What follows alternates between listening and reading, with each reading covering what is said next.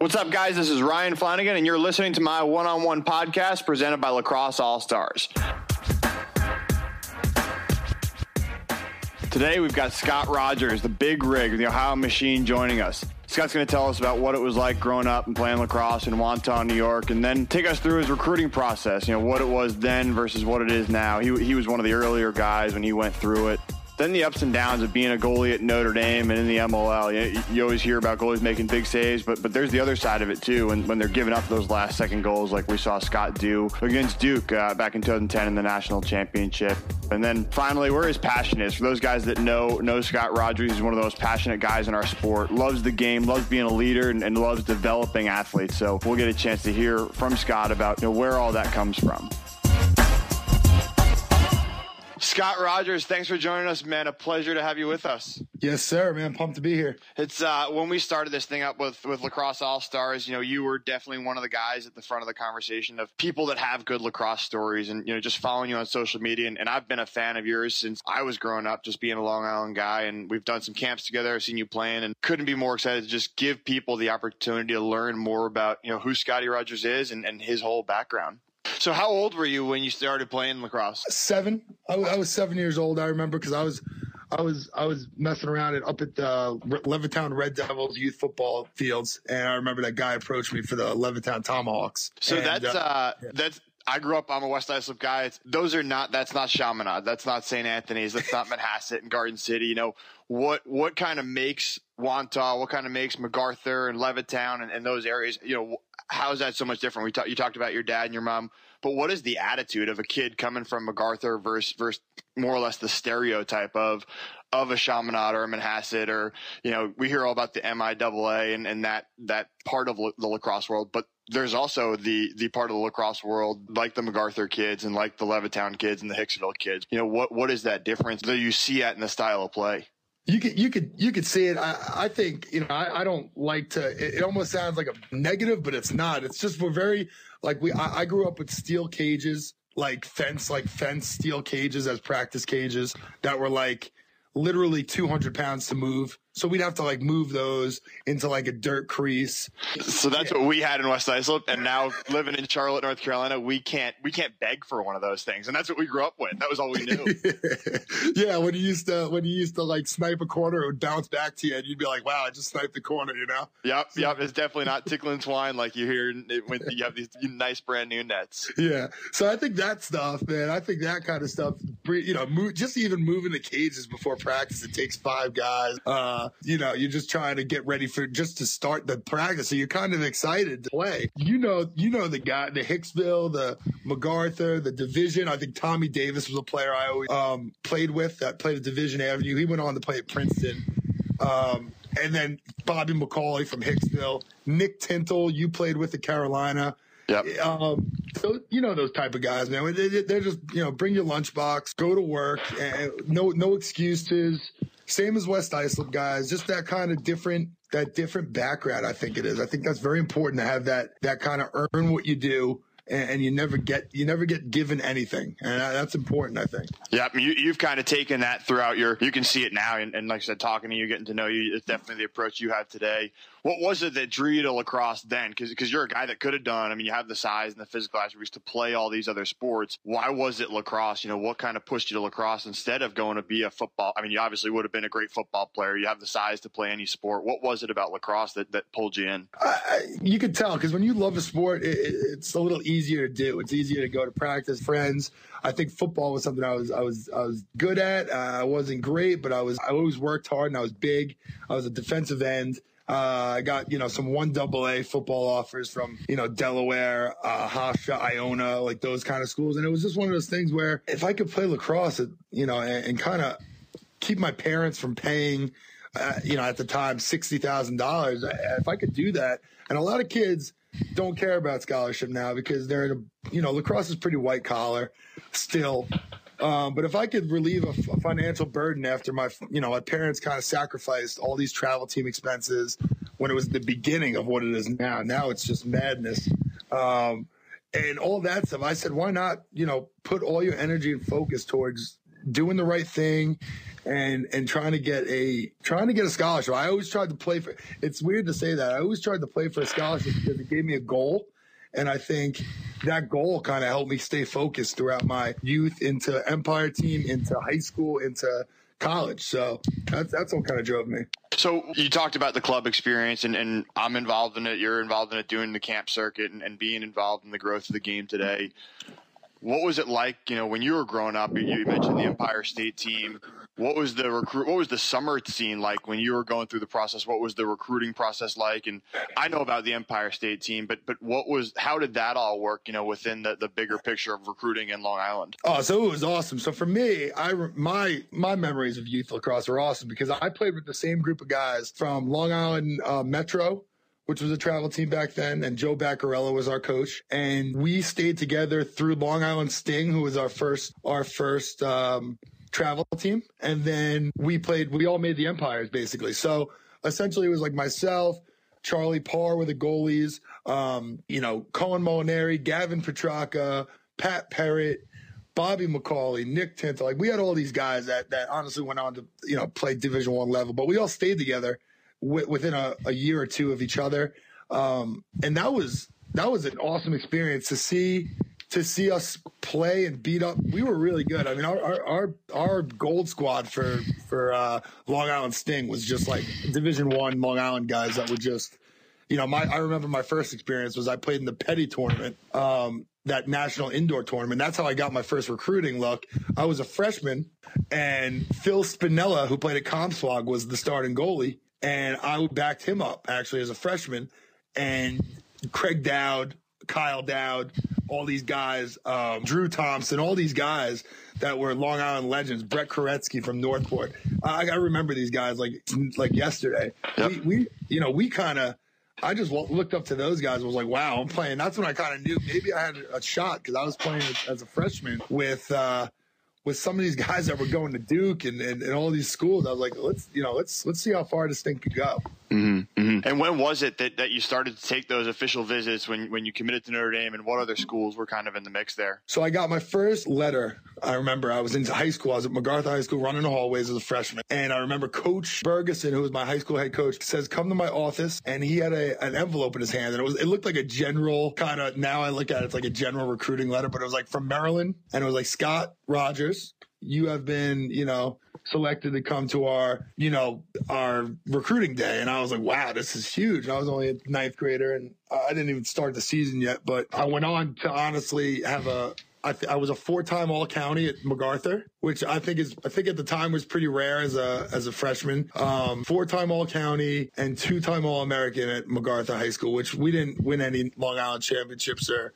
anything, but the coaching staff was great. And I played with guys like Nick Tintle, Steve Waldeck, Craig Capadoro, Jason Capadoro.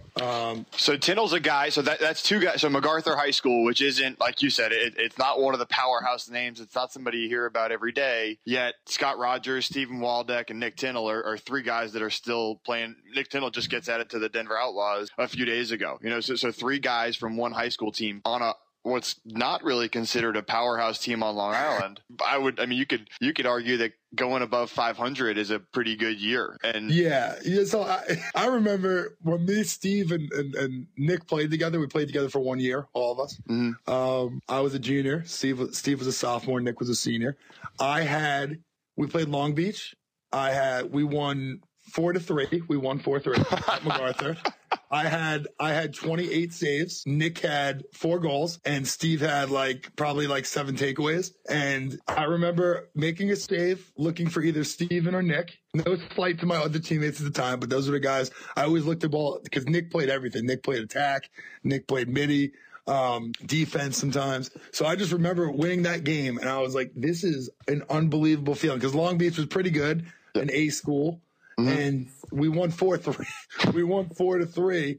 And I remember wow, we're going to have to do a lot of work. And we did it. I mean, we went to my junior year, we went to the second round of the playoffs, and we lost to Lynbrook when they had Mike Doniger. Yep. So, yeah. So we had some success for what we had. And we had some good role players around us too. But that was the 3 guys that I remember that were pretty awesome. And to put it in perspective, like you said, 2-time All-American on Long Island. I mean, that's a very select. That's a pretty selective group. 4-time All-County, as you said, that not many guys do that. And for the people that don't understand how Long Island works, I mean, the MIAA, you'd have your all MIAA team, and then when you get into the county, you obviously have a lot more teams on Long Island and in Nassau County and Suffolk County. But being a 4-time All-County guy, I mean, West Islip, that never happened. I mean, some of the guys that played there.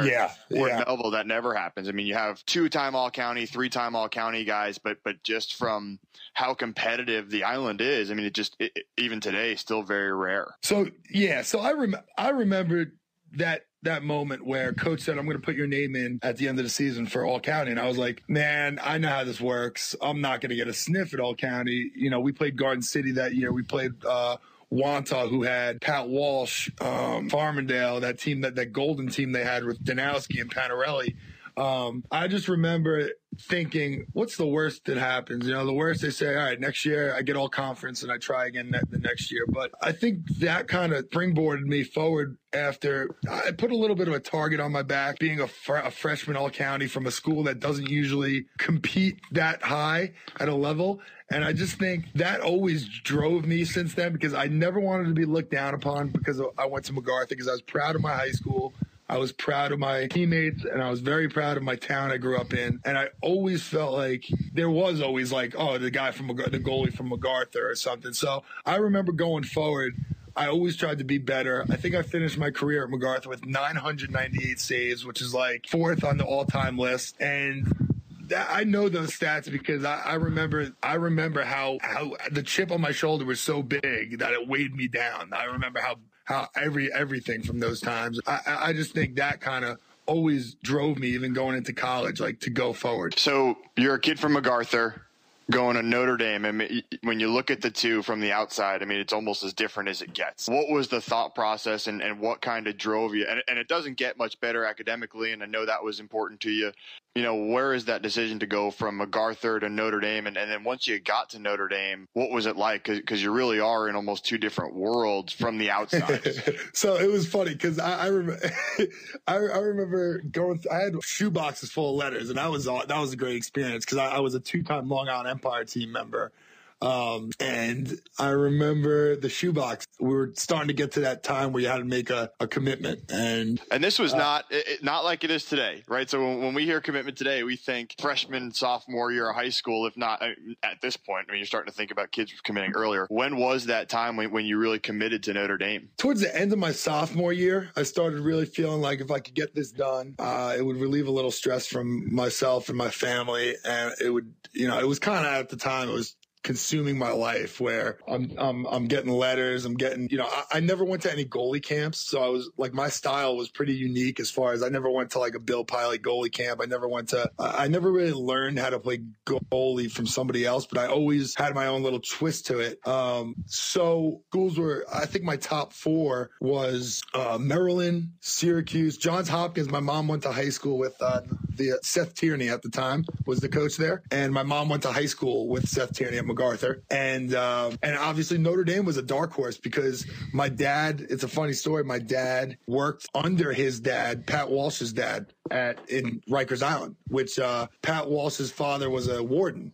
And my dad was just a CO, like a correction officer. And I remember Mr. Walsh was always telling my dad, like, hey, you got to check out Notre Dame. Like, Pat's there. It's up on the rise. These guys are getting good. I think Pat was the first. DJ Driscoll, Pat Walsh were the first guys that were scholarshiped there. Mm-hmm. So I remember just them kind of just jumping, like creeping up my list, and then I just remember going on my visit. And I was like, you know what, Dad, let's go. When will I ever get to go to Notre Dame and go see a football game? And we went. And I went to a practice. I met the coaches.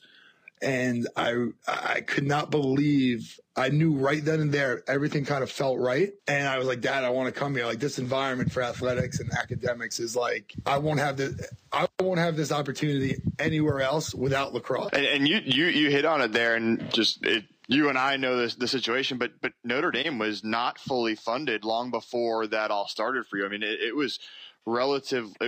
when we say fully funded, we mean have the full amount of scholarships, the 12.5 scholarships to get. That wasn't the case, say 4 or 5 years before you were ready to go, was it? No. So those guys they went to a Final Four in 2001 with a bunch of guys that were not scholarship. To me, a pretty awesome selling point. I don't know if many people that would sell, but that for me, coming from where I came from, it showed that the coaching staff developed their players. And to me, that was one of those things that was very important to me because I was pretty raw, like I said.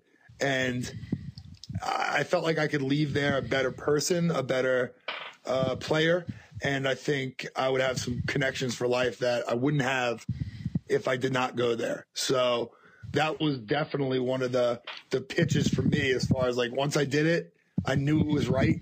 And I had no regrets once I did it. So you get to Notre Dame. First 2 years, you play a little bit. You don't play a ton. Your junior year comes in your red shirt, which everybody thinks you're wide-eyed when you step onto a college campus, or when you're in the recruiting process. I'm going to start all 4 years. I'm going to get out of here, be one of the best players ever, win national championships. But your experience, your path was a little different. Take us through those first 2 years and then that decision to redshirt as a junior.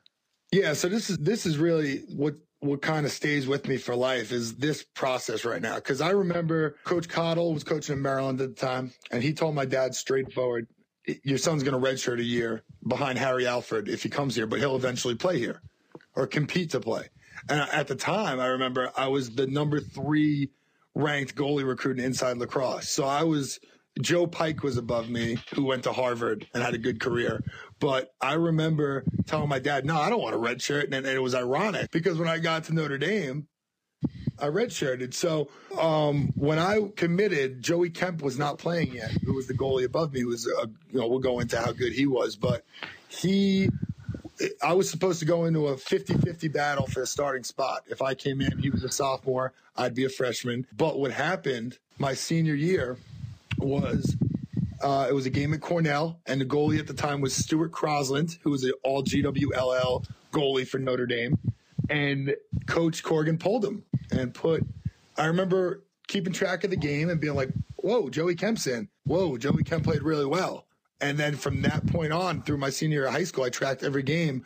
Joey played every game and Stuart didn't play. So I was in the back of my head, I was like, uh-oh, what did I do? The picture quickly changes, right? It just right there, I was already locked in. And I was, like I said, my father, if anyone that knows me knows my dad, there was no chance I was backing out of my commitment to Notre Dame because we're like a family that, you give your word. Loyalty is pretty big, a big thing for us. So I gave my word. I signed, my letter. I'm going. And I remember just being like shifting a gear halfway through my senior year of high school and saying, all right, well, it's on. I'm going to have to show that I deserve to play. And that was the next phase of like, you gotta drive yourself and push yourself a little bit harder here because it's going to be an uphill battle for you until he graduates, which would be your junior year. So I just remember that conversation I was having with myself. And as you went through it, like so you got there 2 years and your junior year comes and you still weren't the starter, and your decision to redshirt, and was that made? I mean, that was a decision made so that you would be the guy for 2 years, was it?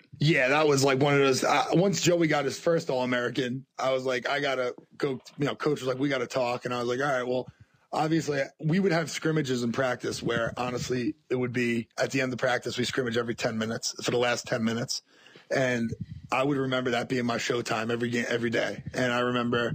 Every day I'd be like, if it's 3-2, if it's 2-1, if it's 4-3, if I keep it close, if I beat him, it's a win for me. And those small victories, they might not add up and he'll never get replaced, but it keeps building that confidence in the coaching staff that when he leaves, we're in good hands. And I think that was what that along with weightlifting, honestly, like everyone jokes around about if you follow me on social media, I'm pretty into weightlifting and I'm a strength coach. But that hobby for me is what got me through a pretty tough time at Notre Dame where I was not playing at all and shifted my efforts to that and my anger and frustration to that because I never wanted to be a cancer to my team.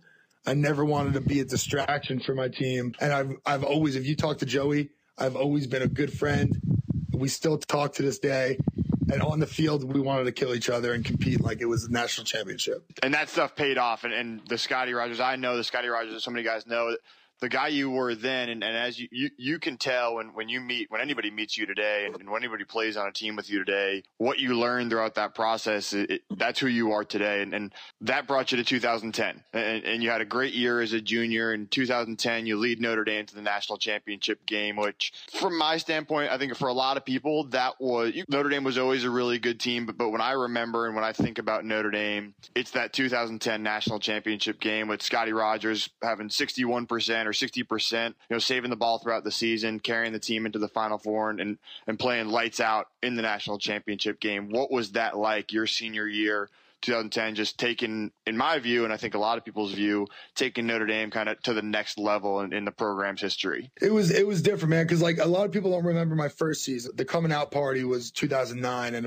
we went 15-0, and we went 15-0 in the GWLL, and that was my first year starting. I saved the ball at 66.8% that season, and we lost to Maryland in the first round of the playoffs 7-3. And the chip on my shoulder from after that point, that's when people started recognizing that I was kind of maybe the real deal after Joey left. And I remember 2010 was actually a very tumultuous and very weird season for us because we lost some games that we shouldn't have lost. We were favored like top 8 or top 5 preseason, and we lost to Rutgers. We lost to Fairfield, and those are good teams. But at the time, we thought we should have won.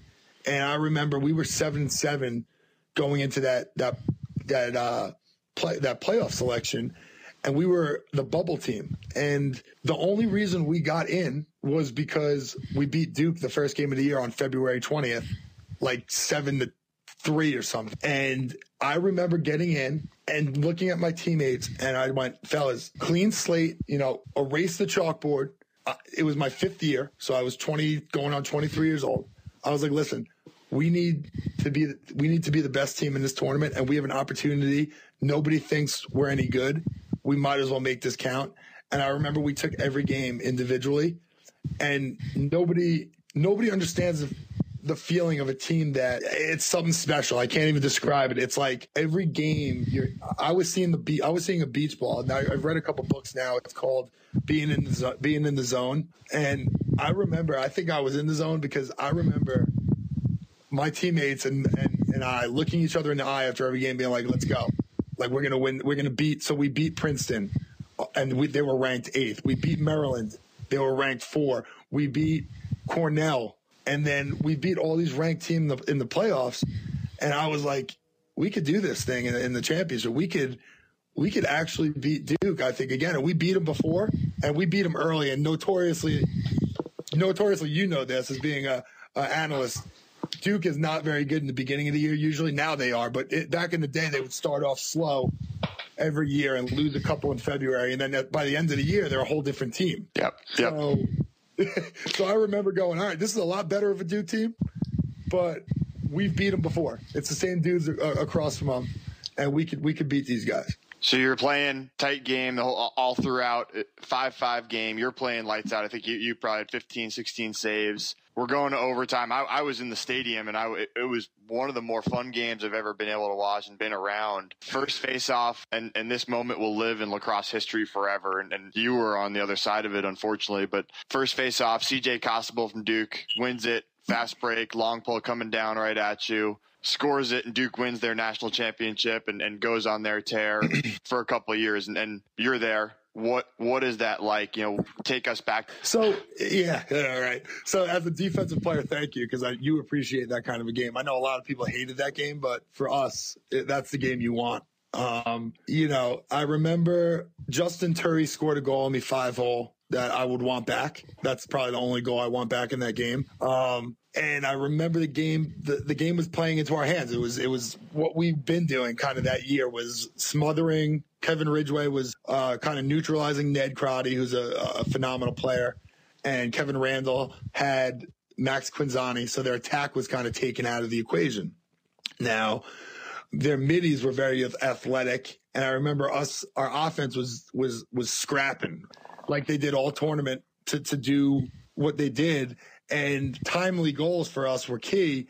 And I just remember we weren't losing face-offs. We weren't losing much. Like, we were 50%. So there was no reason for us on that face-off in overtime. There was no reason for us to put our best athlete on the wing, Dave Earl, and our other best ground ball guy, Andrew Irving. There was no reason for us to retreat them into the hole because we weren't losing clean faceoffs all game. Those guys were battling. I remember at the X, they were going round and round in circles, and it was like 20-second draws a pop. So there was no reason for us to do that. And I remember tapping my pipes. I always do my same little superstitious tap. And turning around and the whistle blowing, and I was like, whoa, he's coming. And he was coming right down dead center. CJ is a great athlete. So for us, we knew he could score. For me, I played the odds, which is a lot of long poles come over the top. He put his stick up, but most of the time they like to put that ball high to low, which is a really hard trajectory. So I remember kind of going through my Rolodex of shots that I've watched on film previously, and I went off hip, kind of off foot on that save, and he went stick side shoulder. And I knew right when he released it, when I saw the trajectory of that ball, I was like, God damn it. I did not read that shot correctly. And it was a great shot. I mean, he stuck it. But I just remember those guys running at me full speed. Their whole bench was running to the crease. And I was like, this is a moment where you could either be a sore loser or you could kind of hold your head up high and walk to your teammates or run to your teammates. And the ride we had was something I'll never forget between a group of guys, 50 guys. I will never forget that whole ride, being in Baltimore for 3 or 4 weeks. And I will never forget that. That all flashed through my head, actually, in that 30 seconds where those guys were rushing and jumping on each other in celebration for CJ. And I also thought about, you know what? My dad's friends with CJ's dad. CJ's dad's a firefighter. CJ's a blue-collar kid like myself. You know, nothing in that moment made me angry except for I didn't save the ball. And we lost. And, you know, everybody always asks me that question, like, hey, you know, how's that feel? I was like, well, how do you think it feels? But, you know, at the same time, you're like, somebody's got to win, somebody's got to lose. I mean, it's 5-5. Like, somebody was going to do it either way. So that's what I remember. It wasn't as dramatic, I think, as people. Obviously, it was the worst feeling as far as losing. Was it the worst feeling of my life? No. It was one of the best experiences of my life with those 50 guys. I've never been a part of something. I don't think I ever will feel that again. So you look back on that moment in my shoes, and like I said, it was that one play, and it feels like Notre Dame's been in the national championship ever since. I mean, you go to Final Four every weekend or every year, and it seems like they're right in the mix, and maybe there's a down year, but they're still in the playoffs. Like I said, for me, looking back and just following the sport, it was like that was the launch pad. What is your view? I mean, when are they going to turn the corner? Are they getting closer? You know, where do you see that Notre Dame team from when you left to where it is today? I think changing conferences, like I went through a conference change where we used to compete in the GWLL.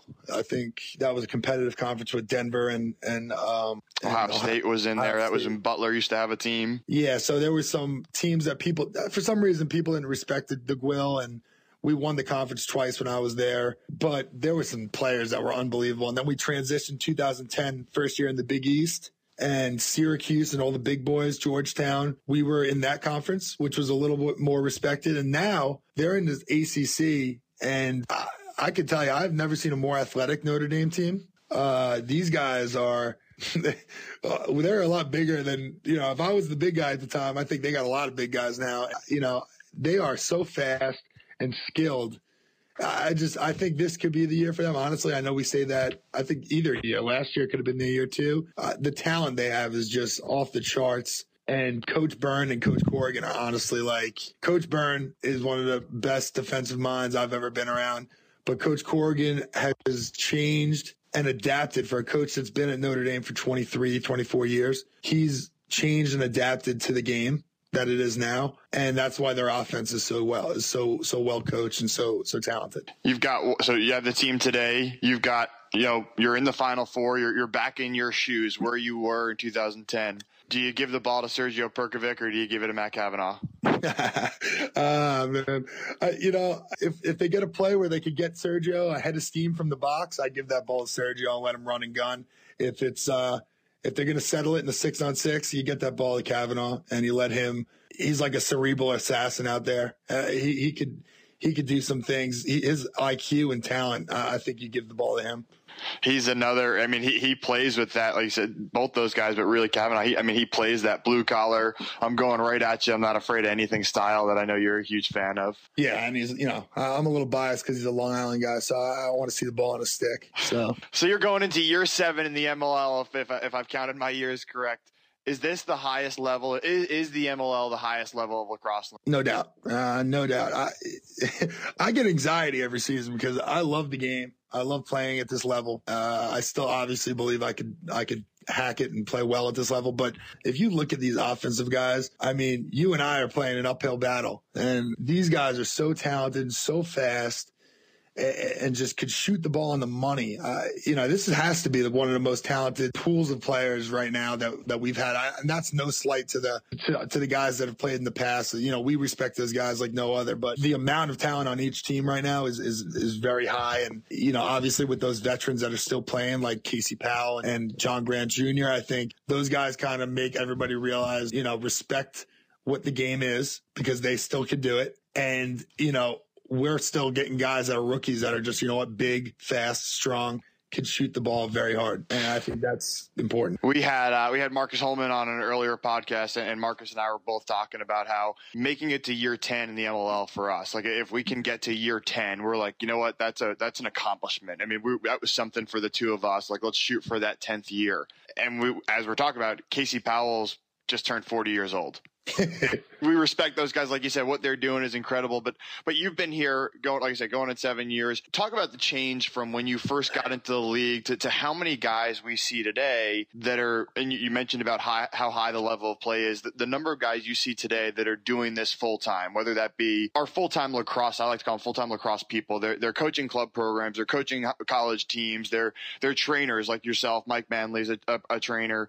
How many guys, or if you could put a percentage on it, would you say, what was the shift from when you started to full-time professional lacrosse guys that we're going to see this summer? I got to believe at least half the league is full-time, maybe 60%. I think there's guys that are like I do camps and goalie clinics all year round. And, I always have my stick in my hands. And for guys like Marcus Holman and Will Manny and those younger guys, those guys are literally doing shooting demos for camps, but they're actually getting reps. So they're really never getting worse and they're always getting better. I think that's a huge difference from then, when we started, how it is. Some guys are coming right off, Merrill Lynch jobs, getting on a plane, putting their cleats on and trying to dust off the rust a little bit. I think there's no rust now. I think guys are ready to go, and you could see that in the scores and I think you could see it in the. I hate to say it because I'm a goalie. You could see it in the save percentages of the goalies in the league.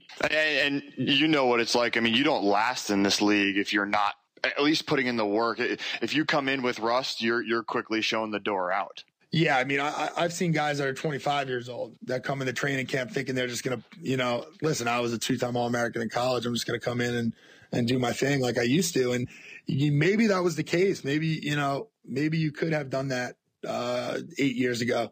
But I know now there's no chance that if you do that, you're not going to be exposed in a training camp when a guy like – and my best example is a guy like Jimmy Daly, who works his butt off all day. I live in Baltimore here.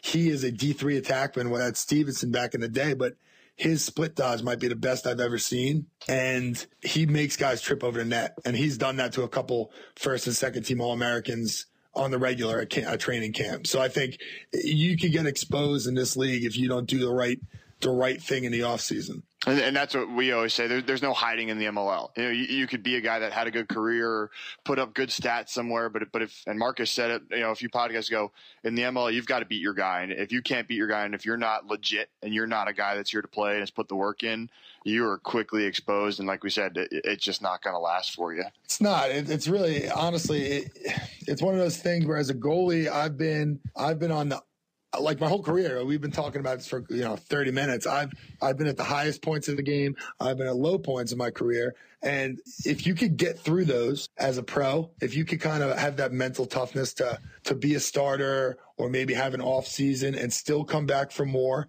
and play with a chip, I think you'll be very successful as a professional lacrosse player. And I've always believed that. I think if you could go through those ups and downs and try to find consistency, I think you will succeed at the highest level of the sport, which is what we play at. So you've been there. You've like we said, in college, you didn't play your first 2 years, and you turned around and you became a two-time All-American and set a number of records at Notre Dame. In the MLL, you've played in MLL championship games. You've played lights out in MLL championship games. Yeah. And you've not played, and you've been on the bench during seasons, and you've been the backup. What can you tell young guys and young goalies or attackmen or defenders that are in that situation? What advice do you give guys like that to help them get through it? Yeah, like that. When I do my camps, I try to tell my whole story. Whether the parents like it or hate it, their kids are going to get it. Because I think that story of kind of, listen, I've been a starter and had 14 saves in the first half of a championship game against the Cannons in 2011. And I've also backed up and I've sat behind great goalies, behind Brian Phipps the last 2 years. I want to say I want to believe that I pushed him to play at that level. And I think he played at the highest level he's played at. And he is an unbelievable stopper and goalie. And I think Brett Queener, the team I was on before, is another guy that he's going to have a 10-year career in this league. I'm not ashamed of that. I'm not ashamed of backing up those guys. I think if you could put your pride aside and keep your eye on the ultimate goal, which is obviously winning and winning a championship with your team, but obviously for your personal success, what could you do better every offseason to put yourself in a better situation to play? And that's how I've always approached this thing. That's how I've always approached this every summer is what do I need to work on to make sure that someone doesn't call me a system goalie from Notre Dame? That's my chip. That my chip is, I know what people say. I know what all the critics say. And I'm not one of those guys that tune them out. I like to use them. I let them feed me, and I kind of use it as fuel. So that's how I kind of approach it, and use it as fuel in a positive way. Do not ever become a bad teammate. I've been the unsung hero at Ohio for 3 years, 3 different times since I've been there. You got to be a good teammate. You need to be somebody that is positive, could joke around when the time being, and could get the attention and respect of your teammates when that time is passes. You kind of hit on it with being a system guy, or being characterized as a system guy. We don't see a lot of Notre Dame guys, specifically for a school that's been that great defensively. There's just not a lot of Notre Dame guys in the MLL. What is it? I mean, is it a system? Is it just, guys have had enough after college? What is it that we're not seeing? I mean, some of those guys just haven't lasted. What is your thought? I think like you talk about the MLL and how you need to just adapt. So if you're if you're a close defenseman, and you're like, for instance, Kevin Ridgway was a first team All-American close defenseman, but he got asked to play up top in Hamilton. Is he very successful up top? That's not his game, no. But do you have to, in this league, you have to be able to adapt. And I think sometimes our guys have been put in situations what we're not used to. And I think that definitely puts us in positions where, like you said, you have that one-time audition sometimes. And I think that if you don't do well in that audition in our league, it's like eat or be eaten. And there's been a few guys that I know, because it's not a system. Is it a system? It's a system of trust, because we all know what we're doing in our defense. And in the MLL, we have concepts, but you have talent. And when talent wants to go do what talent wants to do, there's usually a good result because there's so much talent running around the field. But I know in college, our system and our trust for our teammates in our system is what makes our defense so good at Notre Dame. We all know where to get beat. We all know who's going when. We all know who's recovering, who's sliding. And it's like a well-oiled machine. And I think that's the difference. I don't like to call it a system because I think it's just a trust between our staff and our defense. So like you said, it gets tough when you're in the MLL, and you said it. There's concepts and there's athletes, but there's not a system, and there's not a ton of real. Like you said, you don't have the opportunity to force guys and to really play a certain way. So I think you spoke to it. You don't have that opportunity, and you said it best. It is a one-time addition for a lot of guys. Yeah, like I always say, like Coach Davis is a great coach for us, and he is an offensive-minded guy. So when he puts in a play, right, he likes to see the play ran to execution. But the thing is, if Tommy Schreiber wants to dodge and shoot past somebody, he's going to do that because he can do that. And that's where this league is different, because if somebody has their shot, like Marcus will tell you, I think Marcus has adapted to this game like no other. Like he didn't do so. He's a high energy. I call him the jitterbug, because when he's out there, he's always moving and constant energy. And he's created some goals or some shots that I've just never seen before. And you could ask him. He's never done that in college. But if he could beat a guy, why not try to get the shot off? And I think he's been one of those guys that you could see the growth from or change from college game to the pro game is he creates his own shot. And that's what you have to have in this league to be successful. You hit it on the head. So you've been doing this for a bit. What are some of the best memories, as you reflect back on your MLL career specifically? What is the stuff that you're going to look back on for years and years? Just say, wow, that was really cool. That was really fun. So being traded to Ohio, I'll remember that year we were like 2-12, and people think it's a negative memory, but I've been a part of the growth to where we are now. And last year was a very successful year for us. Another step in the right direction. Not exactly what we wanted to end the season with. But that's a great memory for me, being a part of an organization was not respected, because that's kind of where I grew up like. So I kind of treat this Ohio team like family, because it kind of encompasses what I've kind of gone through. And we went from a team with no respect to maybe a team that people thought, oh, they got lucky. They had a successful year 2 years ago. And then last year we solidified our talent and I think we've earned the respect of other teams. And now we're just looking for the ultimate prize, which is a championship. And obviously that 2011 championship run with the Nationals was something that Joe Walters and the roster we had. Brody Merrill is one of the guys I look up to my whole career. And he's the epitome of what a professional lacrosse player should be. He is off the field, on the field. I mean, the guy is a legend, man.